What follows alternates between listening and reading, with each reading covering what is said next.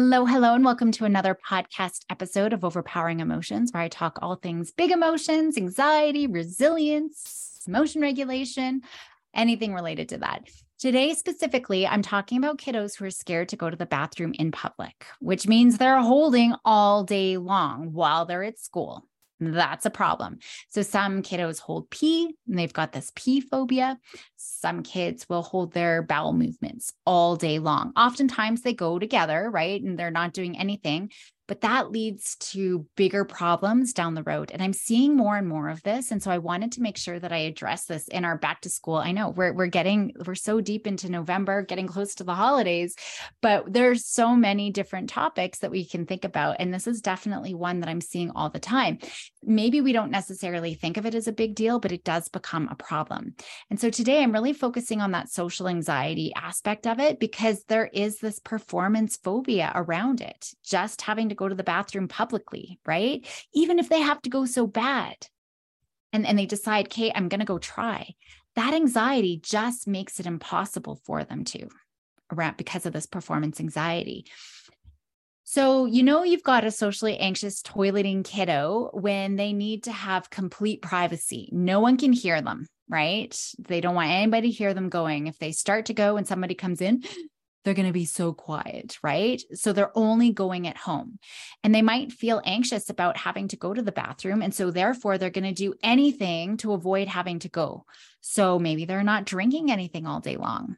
Especially some of my older kids, as they realize, if I don't drink anything, then I don't got to go. That's a problem because we know dehydration, that increases cortisol in the body anyways. Maybe they avoid going out, right? In case they need to use the bathroom, they don't want to go out at all. So I'm not going to go to a sleepover. I'm not going to go to the mall. I'm just going to stay home. Right? Some kiddos, they know it's irrational and they might even call themselves a baby or other names. Right. And they're like, why can't I go? But even when they go and try, they still can't get themselves to go. So like with any anxiety, it's not something that just goes away. So we need to get on this now. So if you've got a little one who was toilet trained and all of a sudden have these phobias, especially in the like you go into public and the automatic flush and the automatic water, like automatic hand dryers, like it's just so overwhelming and just so anxiety provoking, but you definitely want to get on it now because I do see issues even with some of my teenagers. The problem does actually get worse over time, not better. It affects everyone of all ages. So don't think that this is just something that you need to worry about, for your little guys, and then don't worry about it or hope that your kiddo grows out of it because they don't. And I think that that's really important for us to think about because there's even adults who have problems with this.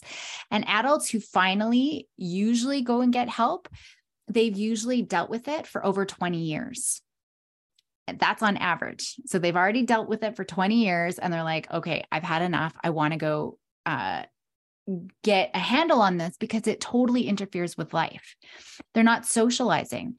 They're not going for sleepovers. They're not going to the football game or the baseball or hockey game, right? They're not going out to parties. They're not going to dinner with friends. They're not dating. They're not traveling, right? Some don't work at their dream job simply because of this fear of having to go. I'm only going to take a job where I can stay at home all day. It's so limiting, right?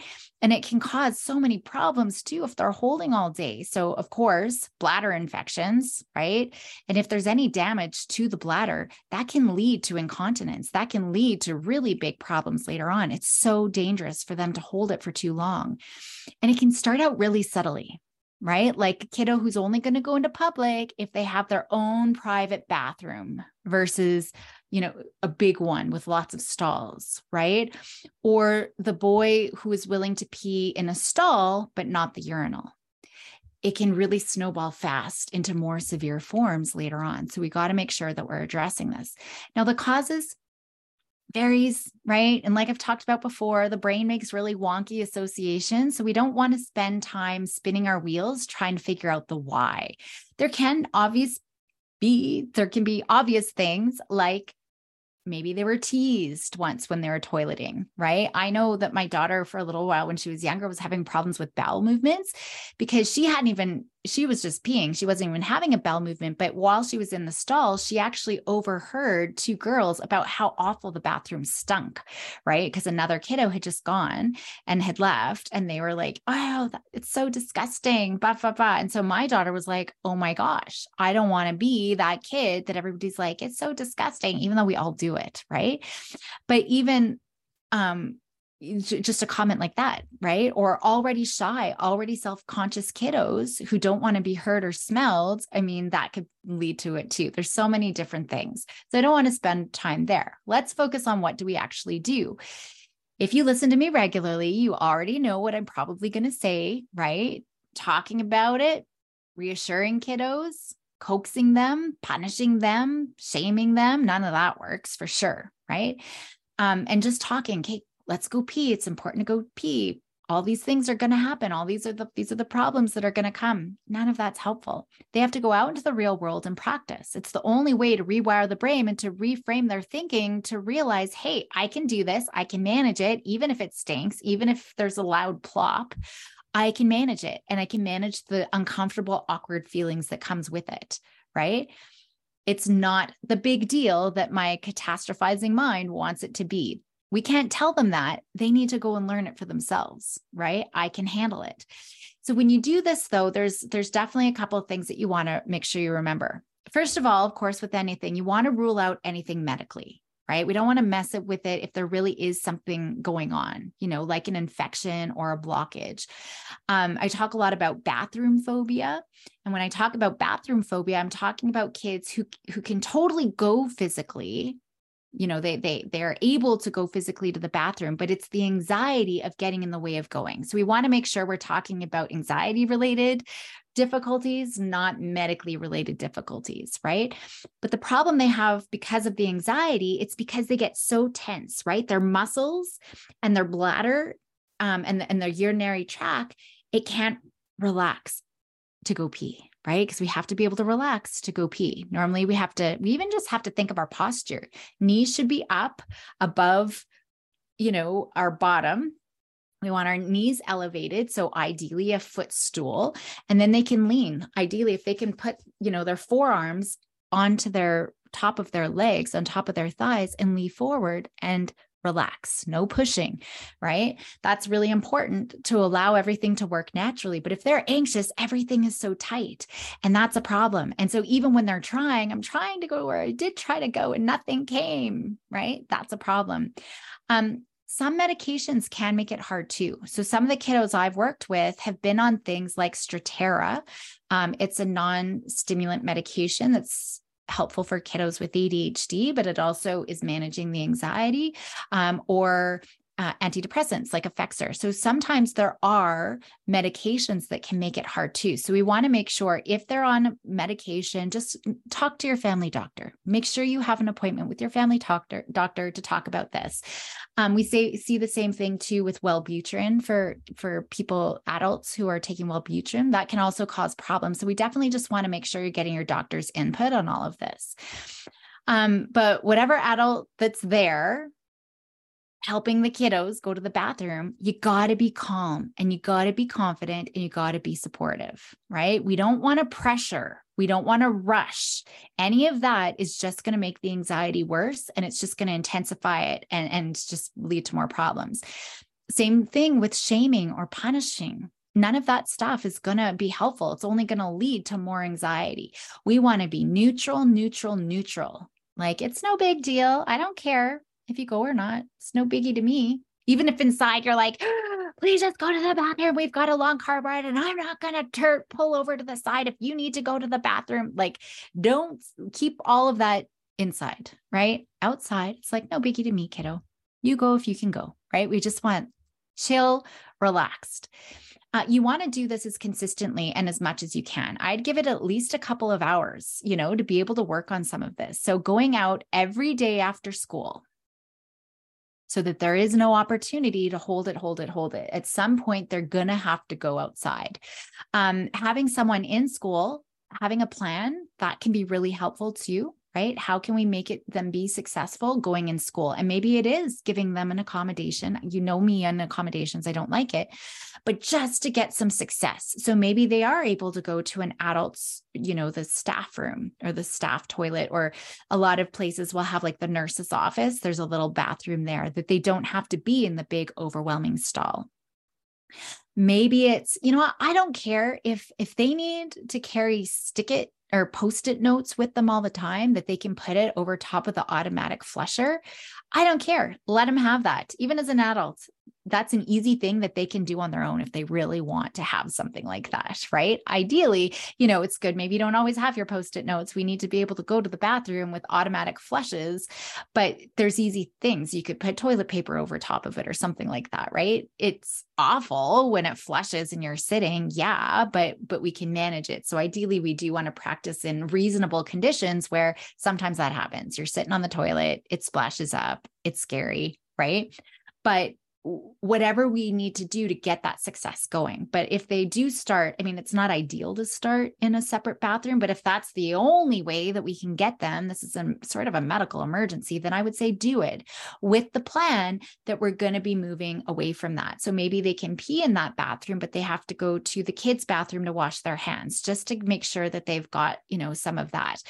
And then maybe it's a pass, so we start expanding our expectations once they're going to the bathroom successfully. Maybe it's they only have 2 passes a week where they can use that bathroom, but they get the pass after they've used the kids' bathroom. I know, whatever, you got to be creative in thinking, how can we expand our expectations? We don't want to get stuck that they're only ever using the adults, staff bathroom, because that's going to be a problem. So we want them being successful peeing in public, wherever that's going to be. So we just got to make sure that they have lots of opportunities. So maybe it is going straight to the rink. We're not going home for a bathroom break. Maybe we're going to the mall. We're going to go do some shopping, right? And that's where you're going to have to go to the bathroom. Wherever we end up, that's where we have to go to the bathroom. So if that's possible, we definitely want to do that. And it's helpful to make sure that they have to go. So getting them to drink lots of liquids. We got to boost that urgency. So the more liquids that they have, it's like, oh my gosh, I can't wait anymore. Right. And so whatever it is that you need to do to build that urgency. And when we get started, definitely collaborating with kiddos. So I love using my scaling questions, on a scale of 1 to 10, my girls are like, eye roll. They hate my scaling questions, but they always answer it. But, on a scale of 1 to 10, how awful would it be to pee in the teacher's bathroom? Maybe there's a kindy or a younger kid's bathroom. Maybe there's a big kid's bathroom. Maybe out the public library. Maybe at grandma's house. Maybe at the mall. Rate all of those different places on a scale of 1 to 10. How awful would it be? Right? So that we can start seeing what makes grandma's house a little bit easier, what makes the public library a little bit easier or harder. What can we do to make it, these harder places a little bit easier? So we want to be able to collaborate with them and really get an understanding of how they're sort of seeing and perceiving these different places.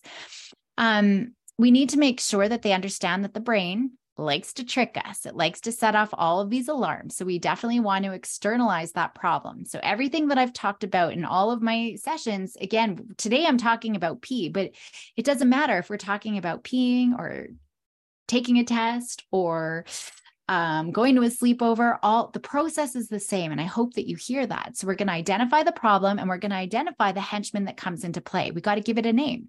Maybe it's pesky peeing Paula. When is pesky peeing PPP going to show up, right? What's Paula going to say? What's going to Paula want you to do, right? She's going to want you to avoid going to the bathroom, to hold it all day, right? And what does Paula want the adults to do? It wants to help you avoid, to stop at home quickly so we can have a quick pee break before we go to our hockey practice. So we can identify what's pesky Paula going to say, or sneaky poo. I like to talk about sneaky poo, whatever it is, right? What are they going to say? And what are we going to say back? What are they going to want us to do? This pesky Paula, what is it going to want us to do? Avoid, not go to the bathroom, hold. How are we going to do the opposite? Okay. So we want to address all of those things. And it's helpful to do, I would actually pair the toilet with positive activities as well. So maybe you only get your iPad when you're on the toilet. So we're actually pairing the brain there. Now they're looking forward to being on the toilet, right? And we want to make sure that they're ending on the toilet successfully, whether they pee or not at first, right? If they pee, fantastic. It's a big party, but we just want to make sure that they're more comfortable just having to go and going through that whole process. So that's that pairing that brain, because right now the toilet is paired with bad, right? And we could even do, like, if they're worried about the splash, people splashing, or they're worried about smells, maybe we can do things in the toilet where they're not physically going to the bathroom, but they are plopping things into the toilet, right? So people are hearing that. And maybe they're putting off little stink bombs, so people are smelling that. And so they can realize, I can handle this. We can all handle this. Those kids are going to totally forget about it anyway. So we just want to make sure we have lots of exposure, and making sure that they're in a good sitting position and relaxed, because we want to make it as easy for them as they go, right? Just being able to relax, all of those things. So when we go into these exposures or these different practice trials, we're going to make predictions, right? And so when do you think Sneaky Paul is going to show up? Right? What do you think she's going to make you do or say, or all of these things, so that when she shows up, or it, I should say, you can be like, I knew you're going to show up. I knew you'd make me feel this way, right? I knew you're going to throw down the story that everyone's going to hear and laugh at me, right? So we're changing our relationship when peeing Paula shows up, right? And so then I'm like, I knew it. I knew you were coming. I talked to mom and dad about this. This is what I'm going to do now. So we're keeping our prefrontal cortex online, right? That's our goal, is to keep that prefrontal cortex online. And so now what are you going to do? How are you going to show Paula that you're the boss? So have kiddos choose where they're going to practice every single day, right? I would work, like I said, if you could work on it for a couple of hours, oh my gosh, that would be amazing. Over the holidays is fantastic. Go out all the time, continuously, right? So that you guys can be working on this. And I would have different locations too, if you can. It's not just about school, right? I always talk about the harder the bathroom is. So when we do that scaling question, so maybe the mall bathroom, oh my gosh, in the middle of the day on a weekend when it's super busy, like there's lineups to go to the bathroom, that's a 10, whereas grandma's is like a 2, right? So the harder the bathroom that you go and practice, the quicker we're going to rewire your brain. Because if you can do the 10, the mall on a busy Saturday afternoon, going anywhere else is going to be super easy, right? So getting them to choose where they want to start. If they don't want to start on the mall, that's okay. Where do you want to start? Which is feasible. So you're going to collaborate that plan. Now, for some kids, it could be at home with you just outside the door listening. That could be scary enough, right? So that you're listening. Because for some, it's just being heard. It's that performance anxiety. Just being heard is really uncomfortable, right? Or maybe having a dog with them, watching them, staring at them as they go to the bathroom. Maybe they're okay with that, but maybe not. Maybe it's just weird having somebody watch me, right? And you don't have to necessarily do that, because it is kind of weird if somebody's watching you, but just look at how can we do this that's going to be feasible for everyone. And when you go into the situation, you want to make sure that they're not sitting there forever until they do pee, right? That's a problem too, because, I would just wait 3 to 4 minutes and then have a break. Go have a break, take a few minutes, have a drink, and then come back again. Maybe play a round of cards and then come back again, right? Because we want to make sure that we're not pairing the brain with any more negative sort of experiences. So we just want to try to make the whole thing as positive as possible. I wouldn't try anything gimmicky to try to get them to pee. I remember the episode of Malcolm in the Middle. He was trying to get his brother to pee, right? And so he was talking about pouring water, or I know my husband, sometimes we're on a road trip and my girls are like, oh my gosh, I got to go, like, hurry up, please. I got to go to the bathroom. You got to pull over. And my husband, like, putting on music of waterfalls and stuff like that, right? Don't try anything gimmicky, because we don't want to pair the brain with the wrong sort of associations, but we do want to keep at it. So give an hour or 2 hours where a kiddo's sitting for a bit, takes a break, maybe goes and has a smoothie, comes back again, right? And making it as fun as possible. And when they do, part of this collaboration when we're creating a plan is seeing what sorts of praise they want, right? Sometimes with stuff like this too, we got to think of attention, right? If there's too much attention on it and we're making too much of a big deal about them going to the bathroom, that can be even more embarrassing. So it could be punishing. If you're like, oh my gosh, you went to the bathroom all by yourself in the public. So good. Like that could be way too embarrassing for kids, right? So we got to see what is it that is actually going to be helpful, because having a big party like that, maybe they don't actually want, especially as they get older, right? They just like, no, thank you. Just secretly give me my iPad or whatever it is. Sometimes it's like, dude, just give me 5. 5 is good enough, right? For older kids and teens, they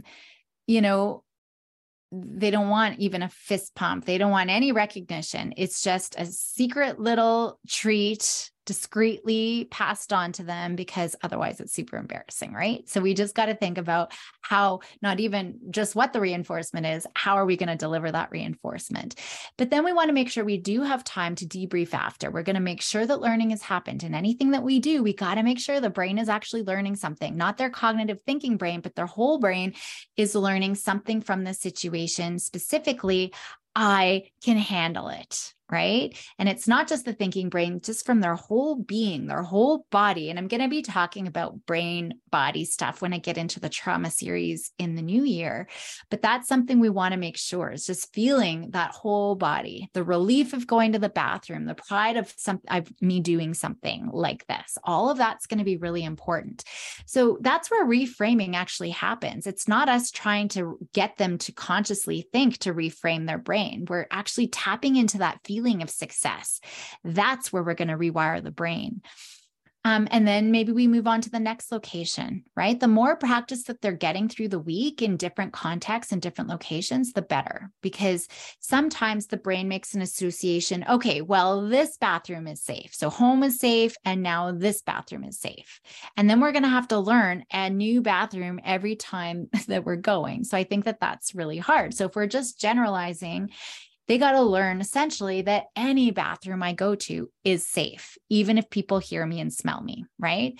And then we want to make sure that learning is happening everywhere, every single time that they go. And so we're tracking that progress too. So that's going to be really important. So we're adding different contexts, ideally with different people. We also want to make sure we're mixing up times, right? So sometimes we're going into public in the morning, sometimes we're going in the afternoon, sometimes in the evening. So times we're mixing up lots of different public places as possible. Everywhere you go, I would just go into the bathroom, make a field trip of it, even if it's not to use the bathroom, even if it's just to wash your hands or to brush your hair, to make funny faces in the mirror. I don't care. We're going to go visit all the different bathrooms and we can start rating. Okay, this mall has a fantastic bathroom. Ooh, this mall is dodgy. Maybe you're going to create a system or make a game of it, whatever you can do. And yeah, I would do this too with your teens, just making sure we are stopping at every bathroom, even if they're like, oh my gosh, Matt, like this is ridiculous. No, we're going to do it. Right. We also want to make sure we're mixing things up to where they have to handle all sorts of situations, like having a dirty toilet seat. What can you do if the toilet seat is dirty? Maybe you go get a little bit of hand soap on a piece of toilet paper. Some bathrooms are actually really good. They already have like wet wipes or disinfectant right there that you can wipe the seat, but maybe you have to go and get some hand soap and come and wash the seat, right? Maybe you just go to the next stall. Sometimes where we just get anxious, we're not thinking, we're not problem solving. And so we want to actually put them in real, reasonable situations that could actually happen. What happens if you run out of toilet paper, right? What happens if it doesn't actually automatically flush? What do you do, right? Being able to live with the uncertainty. I don't know how loud it's going to flush. I don't know how sensitive the flush is. Maybe missing out on something fun. Sometimes that's a problem too, where it's this FOMO, fear of missing out, that I don't want to miss, or like I'm just playing and so I can't go, right? And so maybe then we're holding the super awesome stuff for when they get back, or we're giving them extra play time to show them going to the bathroom.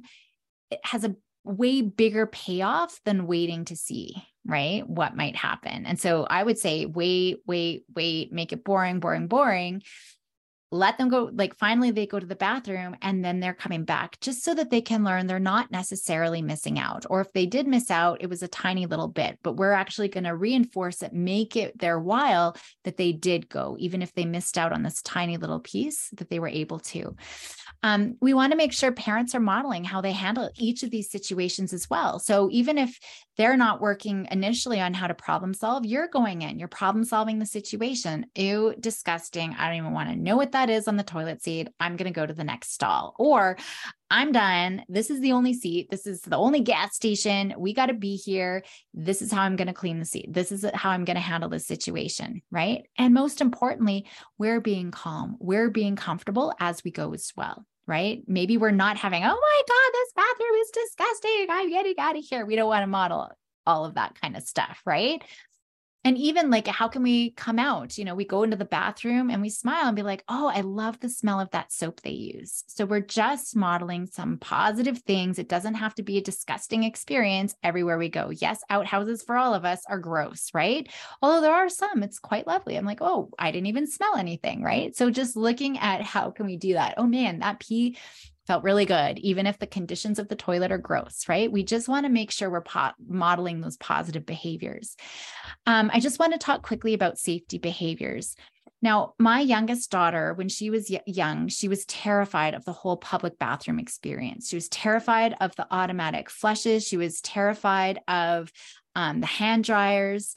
And with the flushes, first, the toilet, just it flushing automatically when she's on it. I don't know if she thought she was going to be sucked down, but it's scary when you're on it, right? And it starts flushing, but then the noise as well. And she was always covering her ears. And then with that noise, all these toilets are flushing, especially in public. They're loud. Now the faucets are going and the hand dryers are going. It can be also overwhelming. And I do have sensory sensitive children. And I hate it when the toilet flushes when you're sitting on it. But like I said before, it happens. So they do have to get used to that unless there's something they can just always do. There's usually always toilet paper that they can always wrap around it if they absolutely need to, right? Now, I wouldn't, as a parent, make sure you're always putting a sticky on the sensor so it doesn't flush, because they're never going to learn that for themselves. And so then that's a safety behavior that they're never going to do it unless mommy is there putting on that sticky note on over top of the sensor. So they need to figure out what's going to work for them all the time. And so maybe stickies are okay at school because they can always have access to a sticky, but what about in public? So that's the only thing that I'm always forward thinking about. Maybe it's they put their hand. So as they're peeing, they're putting their one hand there, right? It's kind of hard because then how are you going to wipe and everything else, right? So we just got to think of it. If they do grow up and just always make sure they have a pack of sticky notes or Post-it notes on them to cover up, then that's fine if they're going to do that, but that might not be realistic, right? So we just got to think about what's reasonable for you and for them to maintain. If ever I had to have a bowel movement in public, I actually learned really young. I think I was like a tween. I actually folded up some toilet paper because the sound, right? Like you don't want people to hear everything plopping into the toilet. So I fold up toilet paper and I still do that to this day. And I put it in the bowl before I sit down so that there's no big sound and big splash and everything. So you can think about those kinds of things, right? Because I think kids hate all of those different things. And so let's just do an experiment. Let's fold up some toilet paper and we'll throw it in there and see what happens. And how does that go for you? So that's an example of a reasonable safety behavior that they can do. There's usually always toilet paper. If they don't have toilet paper, well, they might want to go and look for another stall that has it, or go and get some paper towel first and then come back. That's pretty reasonable safety behavior. It's easy. It's not interfering with anything. Really, at the end of the day, I don't care for that one, right? Like it's not a big deal if you're just folding up it's not a big deal. But ideally, we want to also work on, it's not a big deal if people can hear it, because sometimes realistically, I don't always remember to fold up things, right? To put it in there. And it's like, oops, it was loud. I forgot to put in the toilet paper first. So that's where the managing the anxiety piece is We all poop. It's okay. Everybody's okay with a little plop. It might be embarrassing for a second, but only probably for 10 to 20 seconds, right? But it is looking, that's a reasonable one. That's something that's okay. So those are just a few ideas, still something that we need to work on and think about. I don't think it's talked about enough, even though it's so common. And not just my little guys, I'm talking even my tweens and teens are still having problems with this. And so it's being able, when we look at that process of anxiety, it's being able to externalize it, get on offense, knowing, Kate, sneaky poo's going to show up, or pesky peeing Paula, whatever it was that I was saying, is going to show up. What are they going to say? What are they going to want me to do? How am I going to boss it back? How am I going to do the opposite? How am I going to manage? This is the most important piece. How am I going to manage that uncertainty of how it's going to play out? If someone's going to hear it or smell it, how am I going to manage the feelings of embarrassment? That's what they need to be working on. And so again, just making sure they've got lots of opportunities in lots of different contexts with different people at different times of day. The more practice that you do and the more practice that they get, it's going to be easier and they're going to manage this. So thank you for joining me today. Go and help those kiddos be bold and courageous, and I will see you next time.